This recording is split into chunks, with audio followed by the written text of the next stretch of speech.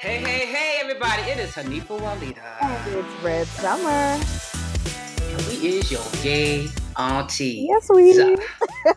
Yes, we is coming to you. And I'm loving it because the letters are starting to flood in, the momentum. I love it. I love it. I love it. We have 2 letters for you guys today that we are really looking forward to answering. Before we get into that, though, how was your Pride weekend? It was In Atlanta, that is. lovely. Yes, yes. I did get to go back to my old stomping grounds and come on down to Atlanta. It's so funny because we're old. Don't let me get started. Old. And I remember the old ladies that was in the clubs when I was 20 something. And I'm the old ladies in the club because I just be sitting there looking like, ooh, honey, this music is loud. Oh my God. I'm even worse because me and my partner was like, first of all, we had to work this weekend. So we said, okay, we're going to go to one fucking event. Mm-hmm. And that was a mutual friend of ours, Ada. She does Love Her. Actually, it's a new party called Air. We said, it's Sunday night. We're going to do it. We're going to do it. We're going to be in there. We're going to be in there. Mm-hmm. 10 o'clock, Right. 11 o'clock, 11:30. Midnight roll around. I'm like, yo, and we're not even in the same place, right? All right, so we Facebook FaceTime each other like, yo, see, right. And I was like, I can't believe we doing this old lady shit, getting tired before 11. It's like all intentions to go out, yeah. And then the clock roll around. It's like I am not moving from this motherfucking couch, and this is so sad. Right.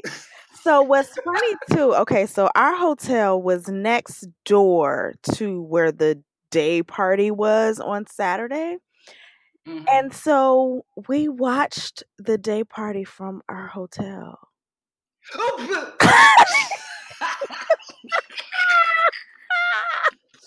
But the problem was we weren't motivated to go down to it because these, I'm going to say these young people don't dance anymore. So we would go to parties and we would like dance our lives away, and we would come out the thing. Your whole hairdo was changed. Like you had changed your outfit. You was missing parts of your outfit that you came in with. Your shoes was in your hand. Like you really, you showed up to that bad boy and you just like left it on the floor.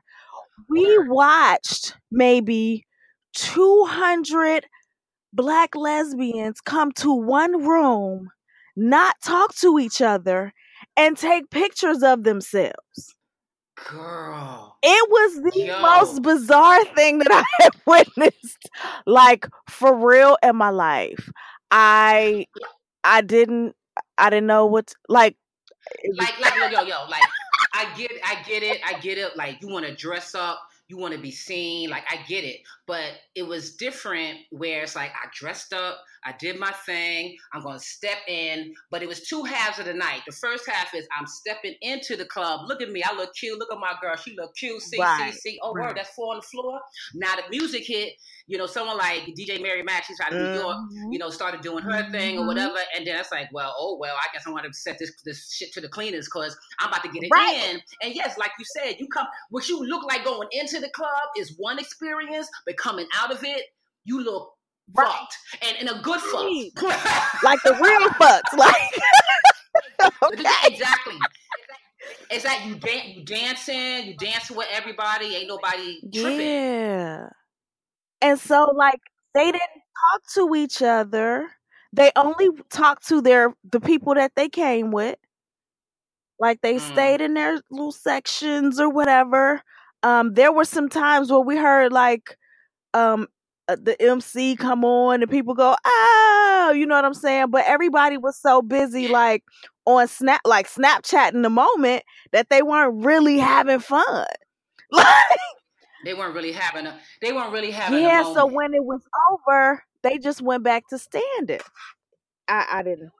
You know what's my biggest, not even a peeve. I actually find it quite hilarious. Okay, selfies, I get it. I ain't that old. I still do Yeah, selfies too. Every yeah, now and then I'm feeling absolutely. myself. It's like, okay. But there are certain filters, and I literally will watch young folks take a filter. I'm behind them. I'm seeing what their face look like in the filter, and I hook to the left and see what their actual face look like. Yeah. Son, it's like 180 degrees difference. So I'm trying to understand. I understand putting your image out there, and I get it. I get it. And I think a lot of young people actually learn how to see themselves through the selfie thing. I think that is totally a generational thing. But when you literally are putting an image out there that don't look jack shit like you, or you living vicariously through this filter, but that don't look nothing like you, son. You know what I'm saying? That's the picture you're using on your Tinder. That's the picture. I'm like, no. So, like, for real, on your profile picture, you got pink hearts and eyeliner and long lashes. Like,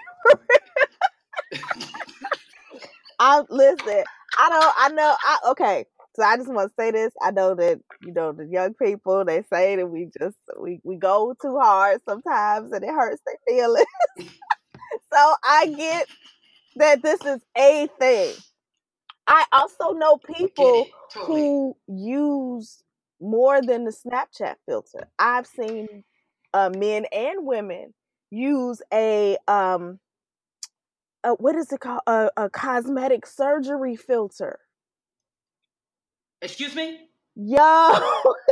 So there's a filter, yes, that you put on your phone. You can be standing there with a whole beer belly, but the filter will give you a six-pack. Right? You could be standing there shaped like a box of cornflakes, and the filter will give you like an hourglass shape. And so, like, I get that you get to be whoever it is you want the world to see you as through the filters. Like, I get it.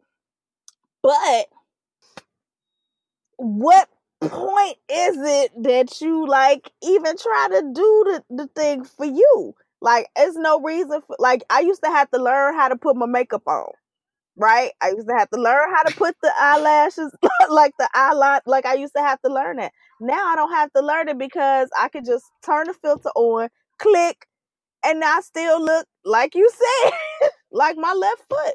And so we don't want to take the time to learn any techniques. We don't want to take the time to put in any work to really, like, I don't know. And so then the whole day is fake, yo. I'm sorry. I love y'all. And at some point, whatever image you're putting out there, you're going to have to meet that image with whomever, whatever, and I think, and of course, we preface all of this with, this is not some blanketed statement that a generation is just fucking lost to selfies or something like that. Obviously there are people of every generation that's on point with their shit, whatever. All right, but it's what I'm not even gonna say concern, because concern sounds motherly and maternal. I'm interested in understanding, where we have this phenomenon where, okay, this is a total text generation. They will not get on the phone to save their motherfucking lives. All right. Literally, to save their lives, they would not get on the phone. Being on the phone, I think, raises so much anxiety, and I'm curious where that came from. Where did that come from? Because being on the phone is just one step away from being face to face. And if you can't engage on the phone, or you're going from text to face, I'm trying to understand where that step is out and how that affects. And so it's the same thing with like the filtered selfies. It's like, hey, you're putting this out there, but at some point you're going to have to engage with whoever you're trying to think you look like this, or whatever you think that image is in your head. You're going to have to meet it personality-wise and look-wise. So if you don't, I want to know, and I'm asking a question. I'm not suggesting or speculating. I'm asking the question, what is the experience for you as young people, where I get it, Y'all texting, or get it. Y'all doing the selfie thing. Y'all putting it out there. Okay, at some point you connect with somebody on whatever level through text or filtered selfies. You go on a date because you got to see each other at some point. You go on a date. What is that? Is there anxiety around there? Is there, like, do you feel there's a greater anxiety? How do you come together as a couple? Or do you just meet people in clubs or in person, and it's not so much text selfie than in person? I'm just curious what that process is, and if there's anxiety around talking on the phone or some avoidance or apprehension, like I don't want to talk on the phone, there's something about that, whatever that is. How does that translate in your face-to-face and being able to engage with people? Like, what is that? What is the apprehension to want to talk on the phone? That's I saw this couple out. My wife and I out last night. We just like, we gotta go on a date. We just thought we was really doing something because we went like 2 towns over to a restaurant. It was, I don't know, whatever. So we were so excited. I put on good shoes and everything, right? So we get to the restaurant, and there's a couple that sits across from us. And so the first couple that's there, the husband is on his phone the entire time. The wife is trying to feed the baby, but the baby is also watching show, like a cartoon, on her phone. So she can't use her phone. She's trying to feed the baby because the baby's on her phone, right? So they absolutely never engage with each other. The baby is swatting the mama away because they trying to watch the cartoon, and the mama keeps trying to feed the baby. Like, it was sad. So then this couple gets up and leaves. Another couple comes and sits down. And they stayed on their phone the entire time. When their food came, they took pictures of their food, they ate it, and then they got back on the phone. Like, they literally never spoke to each other the entire meal. Wow. Really? I was like, yo, like, what universe have we been beamed into? And if people are comfortable with that, I mean, like, as we're talking about this, you have to listen to us talking, and you can't just dismiss it. It's like, okay, those are old bitches, whatever, or that's a different generation, whatever. Just on paper, it sounds bananas, right? But obviously, for people who do that, who go on dates but don't actually speak to each other, they are still building some sort of connection through that activity of not talking to each other and just engaging. And I wondered if they were talking to each other on the phone. Like, stop it. Okay. Stop it. Yes. All right. Okay. And I'm a phone person. So it's not that, like, I'm against, like, the technology and I'm blah, blah, like, I'm not judging it. Like, I get it. I spend the majority of my ride in trying to get caught up on everything that's going on because, like, at my job, I can't be on my phone, right? So in the car, I'm probably not chat. I'm, half chat and half, like, searching. So I'm not judging at all. I'm just saying that, like, well, just that there are times where you should be engaging with people. Like you traveled from a whole nother city to come to Atlanta to go to Pride, and then just didn't even talk to nobody. You stayed on your phone the whole time. Like, I don't understand why you went. And my thing is, I will text until the cows come home, but at some point, and I'll say, it's like, yo, I'm just gonna call you because first of all, my thumbs hurt, because I'm a big time texter. I will text, but sometimes the conversation needs for you to hear me on the phone. Like, we're passing too much information. It's taking too much fucking time. I can just tell you in 2 seconds, as opposed to taking 2 minutes to type all this. And I'm a fast texter. You know what I mean? So, so sometimes just efficient wise, I need to get on the phone with you. Plus also just tone. I can text something and you completely do not understand the tone in which I'm talking. So it can be misconstrued. So we waste more time trying to correct what you thought I was meaning, but I wasn't meaning that. And we just was on the phone. You would totally understand what I mean. You know what I mean? But anyway, I think we pontificate a little bit too. We're going long on this. And I know how we must sound to some, but I am curious for y'all to explain to us either the attraction, the addiction, or the complacency or the comfort in that sort of behavior. I want to know. I don't want to guess. I don't want to speculate. I want to know what that is for you, good, bad, or whatever. All right? So you can holler at us at your gay aunties at gmail.com, or you can holler literally at us at your gay aunties on Instagram. Okay. All right, let's holler. Let's get up in these letters. So Yes. we're gonna do the mommy one So, first. and let me. Right. All right.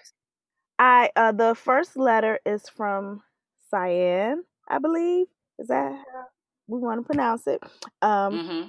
Cyan, right? I think that's Cyan. Mm-hmm. And Cyan is really Mm-hmm. struggling with. I think the way that I Mm. internalized it was like um, survivor's remorse, right? Yes. Yeah, So that's I guess a Cyan good has way of been saying able it. to move to Mm-hmm. the city of her dreams. She's been able to leave home and move to the city that she's always wanted to live in. She's having a great time, like living life, like things are wonderful. However, her family back home is still in Iowa. In Yeah, Iowa, we got to say is it is is Iowa. struggling. Mom and brother specifically are really struggling financially. Mom's like coming through some really rough life experiences. Okay, managing Mm-hmm. abuse and surviving and getting out of that to go on to really like to experience some successes, right? Mom's finished school, mom's getting into her career, but still really um, just keeping your head above water, right? In the good times. So, and so Cyan Mm-hmm. is feeling like maybe she should go Hello. back home. Mom is has gone back to school and is getting into her career and is really starting to experience some successes, right? In life. And but however, is still just maintaining, like not really thriving on the like just above surviving level. And Cyan is feeling guilty about being out in her dream city enjoying life when her family is struggling at home. And I was saying that I really identify with this Mm. or connect with this because a lot of my friends who come from immigrant families definitely echo this same experience. Um, I do as well to an extent. Mm-hmm. Like my mother still lives in Chicago Mm-hmm. Me too. and I worry about her every day. Like even though my sister is there with her and that's her city and what she knows, like I know what Chicago is like and I left. Right? 'Cause I just did not want to vibrate on that Mm-hmm. frequency, Mm-hmm. right? Mm-hmm. um and I know that my mom wants to leave and she like dreams of, selling her house and moving somewhere else, but she hasn't. And so, yes, like I echo some of these same sentiments in a lot of ways from what Cyan is experiencing. And I echo them similarly. All right, so my mom lives away from me. She's an older woman, and I think about her and worry about her every day. I think about how I am not there for her, or rather, I'm not like there to take care of her, but she's like she feels that she can take care of herself, but still there's loneliness involved with that, all of that, right? She doesn't have anyone. I'm the only I would say I'm the only relative in her life that Mhm. will make sure that if any shit goes down, it's about me. So I worry and think about my mother every day. But what I wanted to speak about in regards to this, as we're calling it, survivor's remorse, or just the pain and worry that a child has for a mother that they care for. And they may be doing good, but maybe the mom's not doing good. And we, not even so much Mhm. survivor's remorse, but maybe, a sense of duty to help take care of the mother Right, as right. she had taken care of you, and but I think Mhm. as first of all, you're not alone, Cyan. Everyone who cares, who has a mother to care for, or a mother that cared for them, will worry about their mother. Even if their mother is doing seemingly great, you always, as your mother ages, you worry. As your mother is in different situations, you worry. It's the same. It's just like a mirror image of the worry that she will have for you. Even though you're having a great time, I'm sure she still worries about you in this big city or whatever. But so that will never essentially go away. It may be calmed a little bit over time, maybe quieted a little bit, but the anxiety we have about worrying about our parents will always be there. But what I would like for you to understand is that even though, but I think maybe just somewhat separating your worry as her daughter, and leaving a little bit for her as a woman. Just like you as a woman, the decisions that you're making, your life reveals itself based on decisions you're making, even in the challenges you go through, how you deal with those challenges, and how you see your life may be different than how other people see your life. So in other words, you may be worrying about your mom, but doesn't mean that she is dealing with it as you may, as in the same way in which you worry about it. One. And two, she wants you to have the time of your life. That's the reason she had your ass. She doesn't want you to be burdened per se, with all the things that she, as a woman, again, take the mother out of it, as a woman has to deal with in this life. Okay. She wants you to live your very best life. And when you are, even though you're having fun when you're even when at the point where maybe financially or other means, resources you have access to, as life goes on, maybe you can do more for your mom, or you could offer more to her. But still, she may say, "I don't want to move from Iowa." Or I don't, I have my game plan, and though it's kind of rocky right now, I still want to stay on this road I'm at. So maybe my only suggestion is, I don't know how often you talk to your mom, but when you talk to her, and to see how she's doing, see if she's on the track that she wants to be on. Even though it may not look all that good to you right now, make sure that she feels like she's on point, even though she's hitting some bumps and bruises.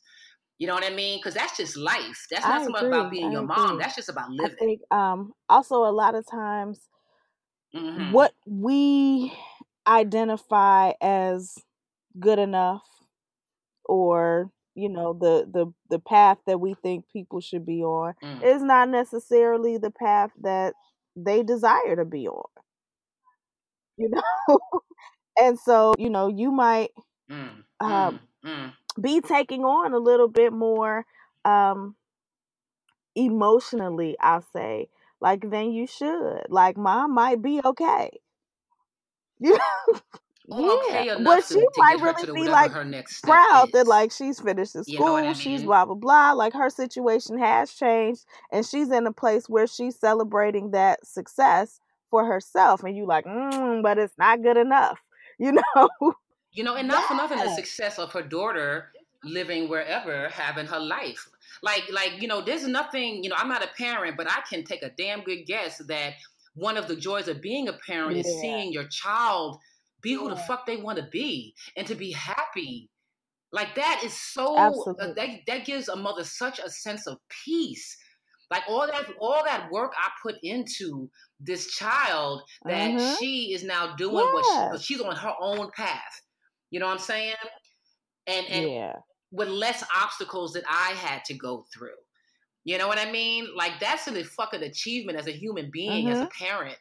So give your mom that. Not to say that you're not going to worry, because we all worry about our parents. You know what I mean? So knowing that you're not alone in that, just don't put your understanding of your mother's life on your mom. Try to make sure that you're not harboring unnecessary anxiety. And let her, unless it's some dire situation where, like, well, she's in danger, right? Crazy shit, or you know what I mean, like, that you gotta step. Well, she's in like physical danger. You gotta jump in and just by any means necessary as a family come together to fix it. That's one thing. But if she's just going through bumps and bruises, trust me, you gonna do it too. So, so allow her to do that. And when you're able to help, but don't have all this anxiety up before that point. Well, and I think too, I'll try not to have where that can lead for you is not necessarily the healthiest path either. Because if you're not allowing yourself to enjoy this experience because you feel like you don't deserve it, or you feel like you shouldn't be able to have it when your mom and your brother aren't also having it, you won't allow them the opportunity to join you if you leave prematurely. Right? So then you all are at home struggling. And what does that do to your spirit?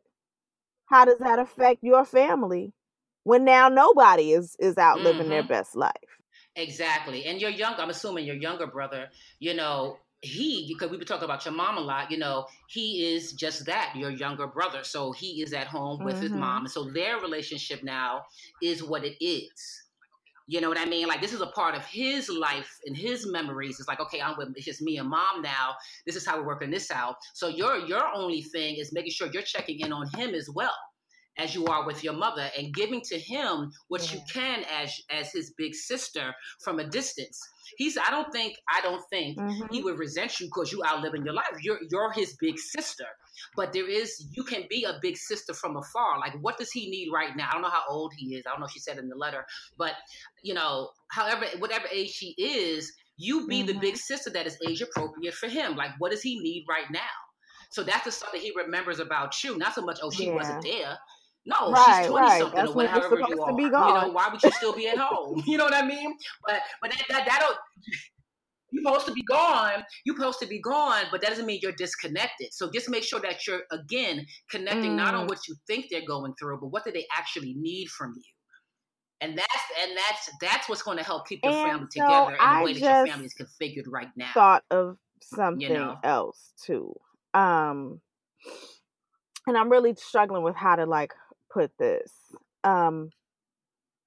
Families and poverty, and I won't say families because it doesn't sound like it's the family. Communities in poverty do not often appreciate people escaping, right?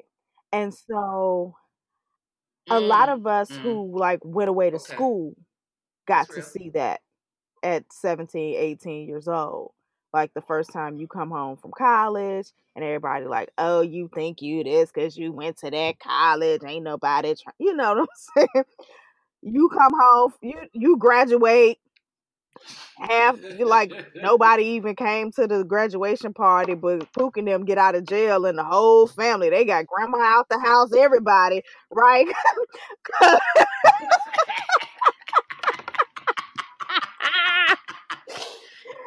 I don't know. It's truth. I just gotta say it, right?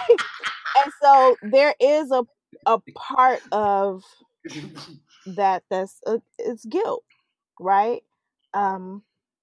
There's a part of that's communal, of why do you get to go be great, go live your life, go blah blah blah blah blah? Who do you think you are? And I just I don't know that is the case of what you're experiencing, but I will say, just from the greatest place of love I can find, if that is what you're experiencing, this guilt of being able to go and live in your dream city and do what you have always wanted to do, I just want you to stop that. Just cut that right on out. Word. Cause that's just a downward spiral to hell. If that is your case, to whatever degree, understand that we may love our families, we may have issues with our families, but one thing we did not do is choose them motherfuckers. So sometimes a part of loving a family is accepting them for the choices they've made and who they are right now. But whatever they may put on you, whether it is them blatantly saying some whack ass shit, or they kind of making some snide remarks or whatever, passive aggressive type of shit, go and let them do that. Let them do that, because that is their experience. You don't let that change who you are and what your mission in his life and the momentum that you have going in your life. They're either going to continue to hate harder as you grow and become more successful or what have you, or they're going to come around. But as much as one thing family cannot dictate is, or you cannot depend on family to all of a sudden be, even though they love you, to be perfect human beings. We're all just human beings and, connected by blood. But we still going to have our faults. You know what I mean? For some reason, I feel like this is not really I feel like the way you talk about your family, that I don't feel like there's too much resentment going on. But maybe there's people out there who are dealing with that. you're feeling some sort of resentment from your family. Again, just something we had said earlier. Whatever your relationship is with your family and whatever guilt you're having with your family, do not have guilt with your family. Guilt and family should not go together, whatever the case may be. And family will be what they're able to be to you. And as long as you're clear on what your family is able to give you, whether they're like the dopest family in the world, no matter what happens, they got your back, and you know what I'm saying? Like they support you in all you do. They may not be doing good themselves, but they support you. Go on, do your thing, girl. Or they're resentful and passive aggressive, or you feel like you can't really, really depend on them if shit hits the bricks. For that full range, as long as you're clear on what your family is able to give from a place of love, maybe not intellect or emotional intellect, but what they're able to give, then you just be clear on that. And everything else you got to get from other people. You know what I mean? Or other things, people, whatever. Right. And that's really how you deal with family and friends, not for nothing.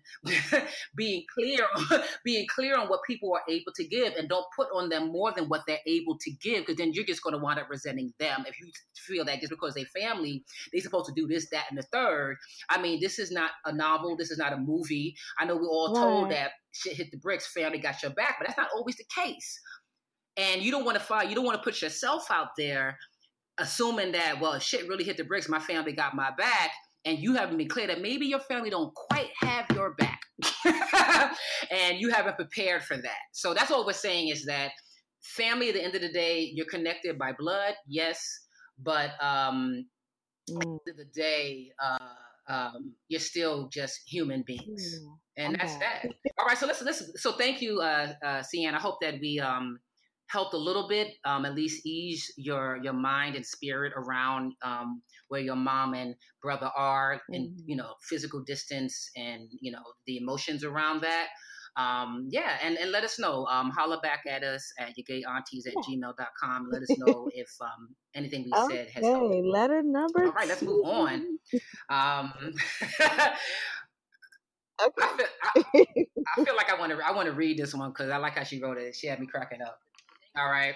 And there's no way she says don't use her name. So, okay. All right. So the name of this is, my bad. I'm not even at the right one. Here we go. Yay or nay to White Bay. All right. Here we go. Hey, y'all. I'm T. First, I just want to say I love your show and thank you for your ministry. Oh, I call it ministry. That's so cool. Y'all are such a blessing. I'll admit there are times when y'all be saying stuff that has me mad as hell, but then I listen a little harder and I see y'all have the type of wisdom I will never get from my mom, aunties, elders, and my family. They aren't publicly homophobic anymore, but queer people are a lot for them, laughing out loud. All right. I have a question for you, though. So, earlier this year, I split up with my ex. He's a white trans man. I'm a black non-binary femme, meaning I usually look like Dorothy Dandridge, but sometimes I look like young M.A. I helped my ex and financed him through transitioning, coming out to his family, friends, supporting him through losing a lot of those people, helping his aging grandparents, bringing him back to Jesus, the church, the works. Not to mention how hard it is to be a whole entire ass black lesbian in a whole entire ass relationship with a white dude. People can be so mean. However, when I needed help, support, he gave me the quote unquote figure it out yourself treatment. So per my Saturn return, all right, so she must be 28, 29, 30, somewhere in there. Okay. I wised up and I left his trash ass, literally left the state, moved back to my hometown and started over. It's been tough, but wonderful. I decided I would never date a white person or be in an interracial relationship again because it's too hard. Enter this new damn white butch. She pursued, this is cracking me up. She pursued me super hard and I thought I could just sort of casually have sweet company and get some needs met. But some time has passed and I'm falling super hard for her. We have so much fun together. She doesn't try to quell my extraness and she treats me like a queen. We want the same things out of life with regard to family and kids. She has her stuff together financially and professionally. Her politics and lotion routines are in order. That's so important, yo. And she, Okay. Oh my God. Oh my God. Okay. Continuing. Awesome. And she's also really, really good in bed. Much needed, of course. So also my mom straight up crashed one of our dates to take a picture of her license plate because my mom is extra too. And now they are best friends. My mom has hated everyone else I have ever been involved with, so I'm a little shook. My question is, what do I do? I'm worried I don't have the stamina to deal with how the world treats us. I don't care when it's coming from straight people because I can do without them altogether, to be perfectly honest. But when it comes from the community, it's really hard. But then there's the fact she adores me, which is the best thing ever and sadly new for me. I'm head over heels for her too. I welcome any advice you have, even if it's dump that white devil. I hope it's not though. T. First of all, T, I love the way you write. I love reading shit that cracks me up. Because your writing is it just painted such a clear picture, and an honest picture, a very honest picture. But whoa, Okay. I'm of two minds. I ain't gonna even front.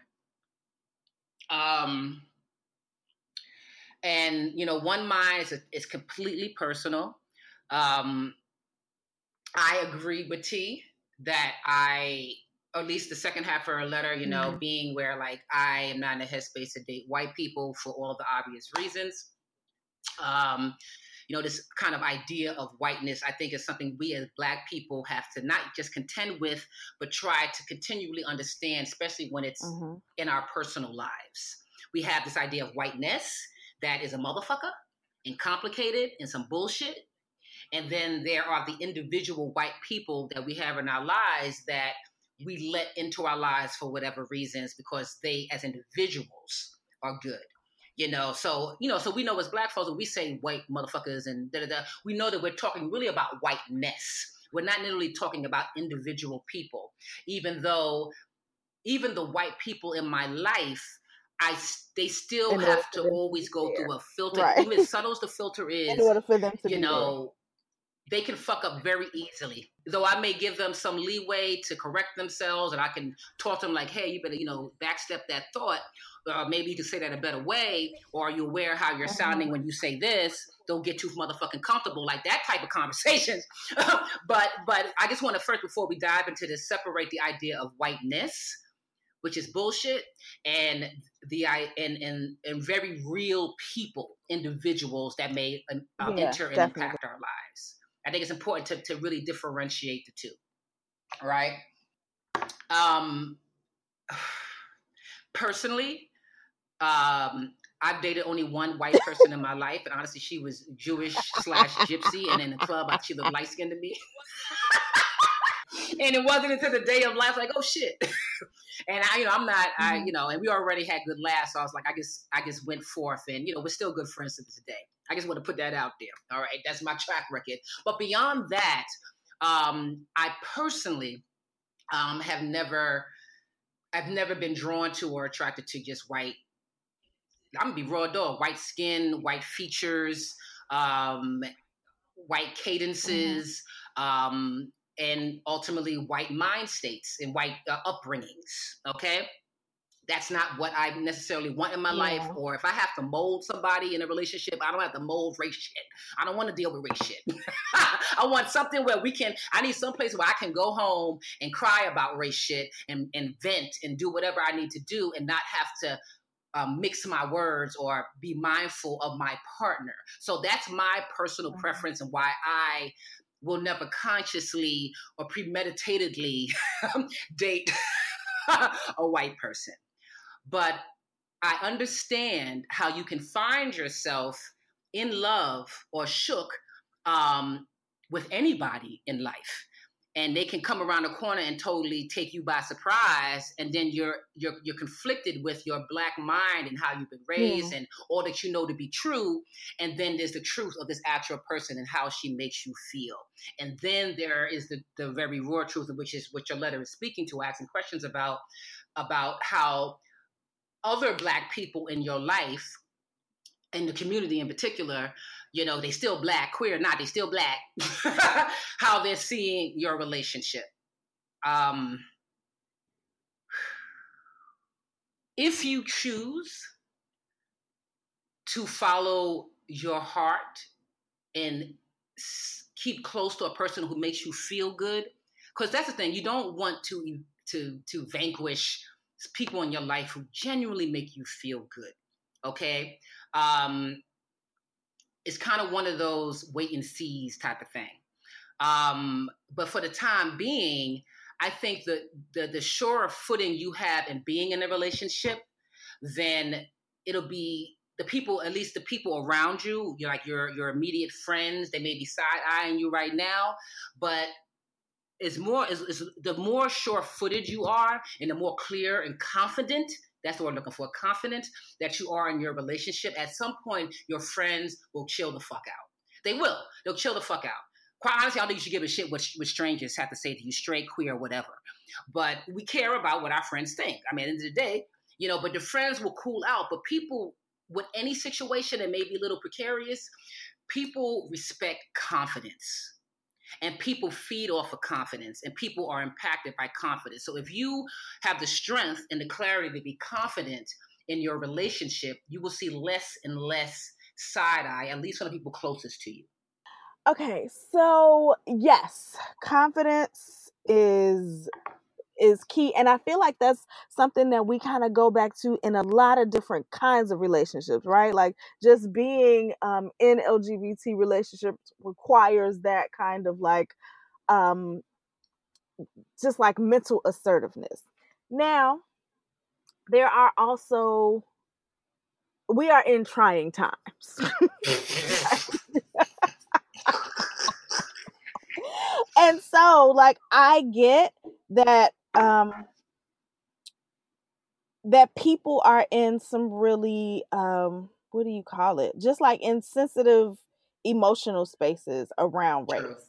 Right? Mm-hmm. And so I get just saying like, well, if it's good for you, everybody got to deal with it, is one part of it also. Because like you do have to survive in the world, right? You do have to you do have a community that you are a part of. And so things can happen. Do you live your relationship based off of that fear, though? Is where I'm kind of, I guess, iffy on, because then nobody would be gay at all. Because that's that fear that people will see it and they will have, they'll feel a way about it, and you'll have to deal with other people's inability to manage it. Mm-hmm, mm-hmm. So I'm not going to tell you leave somebody that's good to you and leave somebody who you enjoy being with. Right?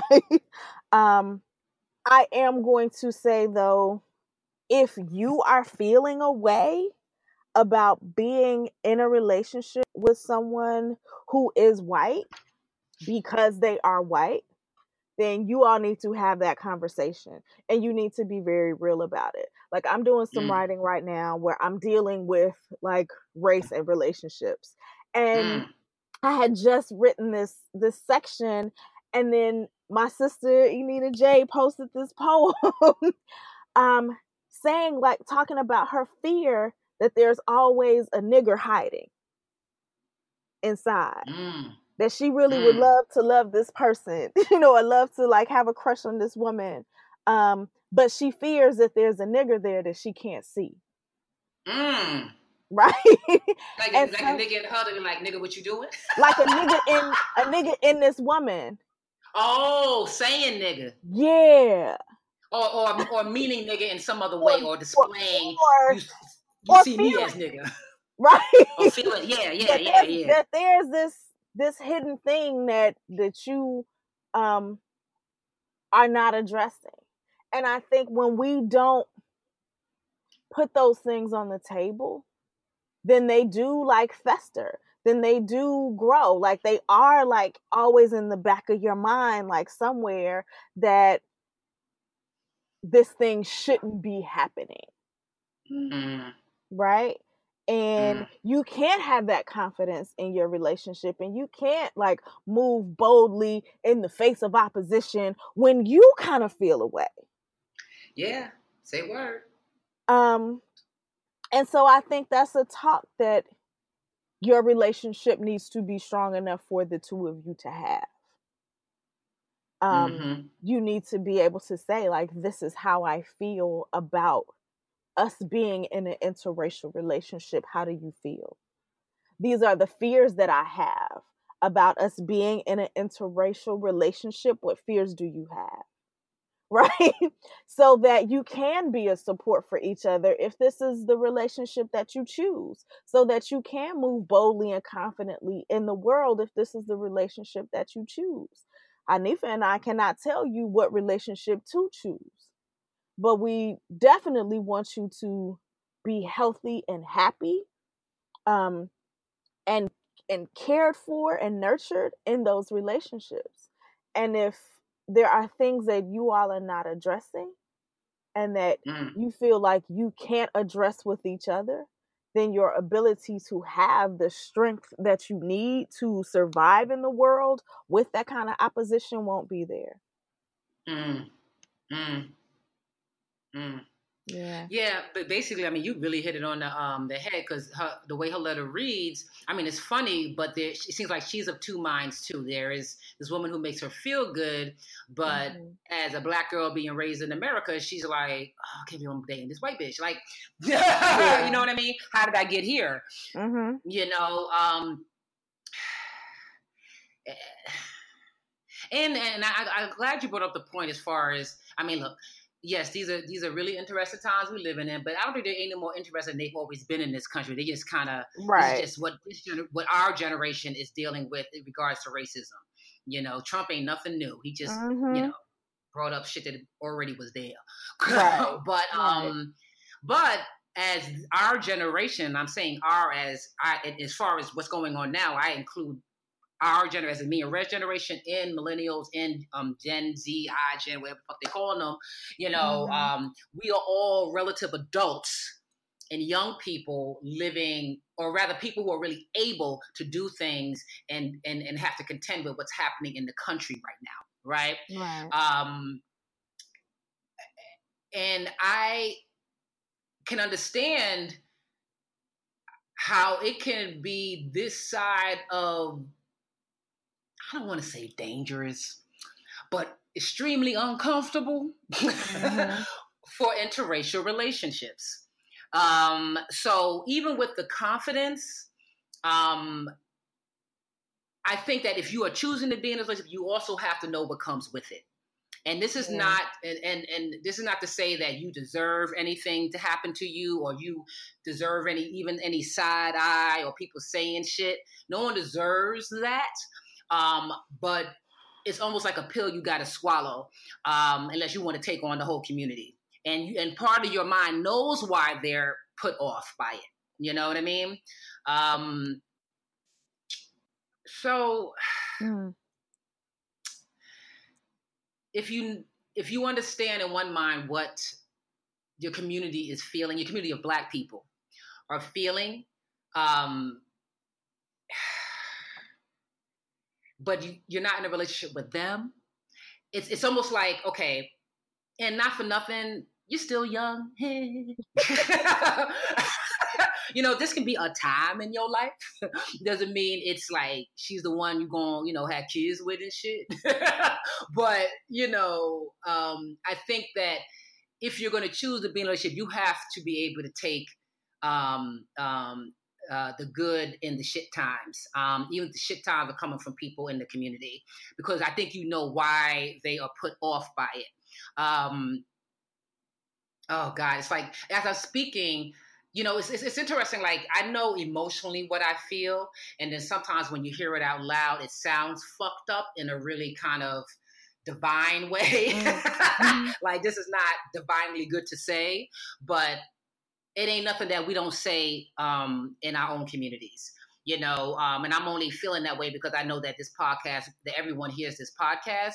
But if I'm just talking to you as a Black woman, I know the two minds you're speaking in, that you're dealing with, and you're gonna have to make a decision which one you care for more. At the end of the motherfucking day, at the end of the day, which do you care for more?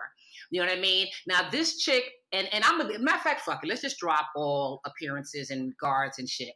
This bitch, this young woman, sorry, is gonna have to do a whole lot, okay, to come up in the ranks within your own community, especially now. She got to be exceptional. She got to give you, something that you are literally willing to not live without. I was like, it's hard enough being Black. I don't want to have to deal with all of that. I don't want to have that conversation. I'm already having conversations with partners around, us just dealing with each other as human beings. I don't want to have to deal with all that. But that's a choice I've clearly made for myself. So I think you need to make a choice that for yourself, what do you want to deal with? And if you're willing to deal with it, then you're gonna have to build up that confidence. Like Red said, you're gonna have to have them conversations, with your partner. This is how I feel when I will be walking down the street and my people's look at me like I'm fucking crazy. This is what I have to, I have to feel it, and I only feel it because I understand it. If I didn't give a shit, then I wouldn't feel it. Like she said, I don't give a shit what straight folks have to say. It's where Black queers are like, yo, bitch, what you doing? You know what I mean? Yeah. Because you know what they're feeling. You're not being judgmental of it. That's what it is. You have no judgment over it because you understand it. You probably at times even felt it. You know what I mean? So you have to let your partner know that it's complicated like that. Like that. And so how is she going to deal with you dealing with this? And it's not about you getting over it and all of that, because I think people like to say that a lot. Like, well, you're just going to have to, get over it and don't let people, impact your relationship. But that's a hard thing to get over, being Black in this country. Yeah. That's not easy. And that's not necessarily something that's even desired. As Teak Milan once said, and actually, you people, I keep referencing you people, but exactly, he referred to it as the beautiful struggle, because it's a struggle. But honestly, I ain't never had a desire to be white to alleviate myself from this fucking struggle of being Black. That's not an option, for me. I don't want to be white, just like I don't want to be straight. Yeah. So, and I'm very clear on that. This doesn't make me racist, doesn't make me, maybe to a degree, prejudice, but I can own that. So I can own my prejudice, but my prejudice is for my own protection. I want to be around my people, and I want to be able to be around a degree of white folks and be myself. But end of the day, who I want to be with in my intimate space are Black folks. And there's a reason, because there's safety in that. This is a part of my beautiful struggle. This is a part of me navigating this world that is trying to navigate around me too, or through me. So you gotta, like Red said, you gotta honor this, what you're feeling, and decide what the fuck you want to do. What do you care for more? You know what I mean? Or do you want to really feel numb to Black folks not feeling right about your relationship? As fucked up as that may sound, you know what I mean? Do you want to do all that? If not, then, handle your business. Or get yours in while you can, but maybe this relationship is not going to work out if you are kind of like half-stepping with it. And honestly, that's not even fair to her, not for nothing. Yeah, right. You know? So what the part that I was thinking about was, and forgive me, I don't remember the sister's name, but I think she was the makeup artist who was crying and was just like, why you gotta be gay and we got so much to deal with as Black people. Nah. Oh, and you people, yeah. Right. And so, like, I remember during the taping, us really being like, yo, like, you got to hold them tears, sis, because, like, this is not, like, we understand your frustration, but we're not willing to wait to make you comfortable, right? We're not willing to hold who we are for the Black struggle anymore, right? And so this was, what, 2005? when we were feeling that. 6. 6, right? Okay. So I'm wondering, like, especially for this particular woman and this particular relationship, like, how much are you willing to sacrifice to make other people feel comfortable who are not True. in your home and not in your experience? And yo, like, you really finna, like, you about to be alone waiting for somebody, you know what I'm saying, to come along to maybe give you that, you know what I'm saying, when you had it, to please somebody else who does not benefit from your decision. Because really, the Black community does not benefit from me not being gay. Right? There's no real benefit other than me conforming and not making them feel uncomfortable. And there's no way that everybody is not going to be uncomfortable by something. And I was thinking this same thing about the letter before. Like, if people are determined to have a problem with you, they're going to have one. Period. No matter what you do. And so Word. I'm just really like, I don't even know. Okay. So, like, I get what the issue is. Everybody understands what the racial problem is. The conflict. Right. What the conflict is, where it comes from, and even how it's reinvigorated in these times. What I'm not going to be comfortable in saying is that you got to answer to the community in any way. Ashe. Right. No, you're right. You're right. I mean, at the end of the day, that's really what it comes down to. And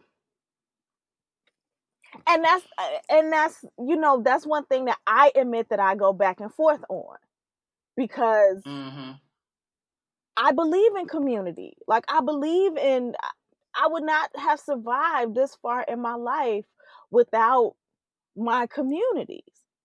And all of them like, that I've been a part of. I also know that in each of those communities, there are ways that I do not measure up to their expectations. Say word. In each of them. Say word. And so I can't drive myself crazy and make all of my life decisions trying to live up to the absolutely unattainable. And here's one of the things, just to, I want you to also differentiate you two as a couple and you as a Black person yourself. Now, our community may judge you as a Black person because you're with a white partner, but at the end of the day, your Blackness is determined on what your Black ass does in its life with your Black people. At the end of the fucking day, because there are plenty of people throughout history that have done moved mountains for Black people, but they had a white partner at home.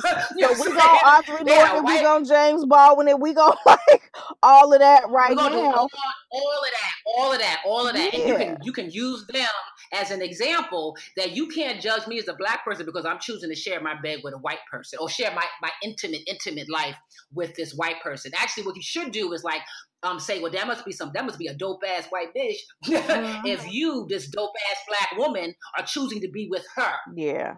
You know, so force other people, or rather, by example, let other people start to shift their thinking as far as Blackness is not determined on who you date. Yes, we can, again, judge it to whatever extent, because that's based on our own angst and anxiety and crap we got to deal with as Black people in this world with these white folks.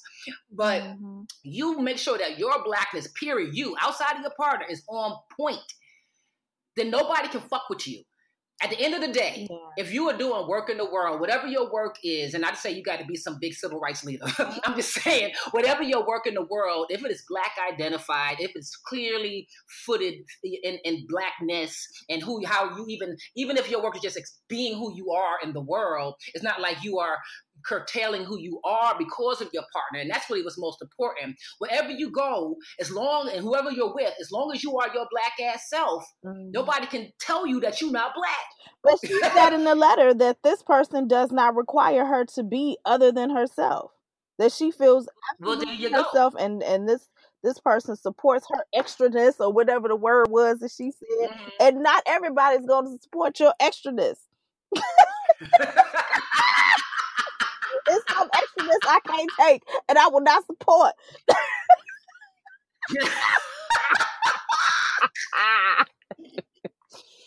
So I think we've gone around the bend and back, but I think what me and Red are probably most comfortable with saying to you, Mhm. and advice wise, is that outside of your relationship, you are still a Black woman, and as long as you are clear on that, on how you work in this world and what you do in this world and how you love in this world, and that is reflecting your Blackness, even how you love your white partner is reflection of your Blackness. yeah. You know what I mean? Then you're again confident in that and clearer. Rather, you're confident by default of being Mhm. clear that you are a Black woman. You know, then there ain't nothing nobody can really Right. say. They may say it behind your back, but guess what? It's behind your That is back. gonna happen. It ain't exactly. If it ain't heard or seen, the shit don't fucking exist. You know what I mean? 'Cause at the end of the day, even people they say things to, at some point, those people still have to interact with you at some Right. point. And so as long as you are clear and you are expressing and being who you are, then all that goes outside the window. How many times someone told you about somebody, oh, yo, you know, she just date white girls. You heard about that, right. So then in your head, you thinking, oh, she one of them girls that just date white girls. You got your own prejudice going on. And then you Mhm. meet her. And you're like, this is the dopest chick I ever Right. met in my life. All that shit that people done said is out the Yeah. window. And you bite your own tongue, all the stuff you thought, or this prejudgment you had on this person. So don't worry about what people say behind your back. Don't worry about the side eye. You just make sure that you walking in your light, in your Black beautifulness, you know, and that your partner compliments and supports that. And you in turn support her as her partner too. And y'all clear on that. I think and maybe at the end of the day, that's what we're trying to say. That was hard. Oh God, yeah. I mean, because it's complicated, and we know why it's complicated. You know, it is. It's a complicated subject. You know, we can be intellectual about it, but at the end of the day, it's an emotional subject, and that's murkier water. You know what I mean? But thank you, T, for reaching out to us in the way that you did. I hope that something we said makes sense and clicks for you, and you can act on it based on that. And if you as in all y'all, have any comments around what we said to both CN and T, and or if you have any questions yourself or need advice with life, love, sex, career, you name it, in your beautiful queer life that you are living, or complicated queer life that you are living, holla at your gay aunties at gmail.com or on Instagram at your Absolutely. Well, thank you all so much for the letters. We love it. We love it. We love it. We hope that they continue to come, and we're so happy to serve in this way. I am Red Summer. And I am Hanifa Walida. And we are your gay aunties. Talk to you later, baby. Later, baby.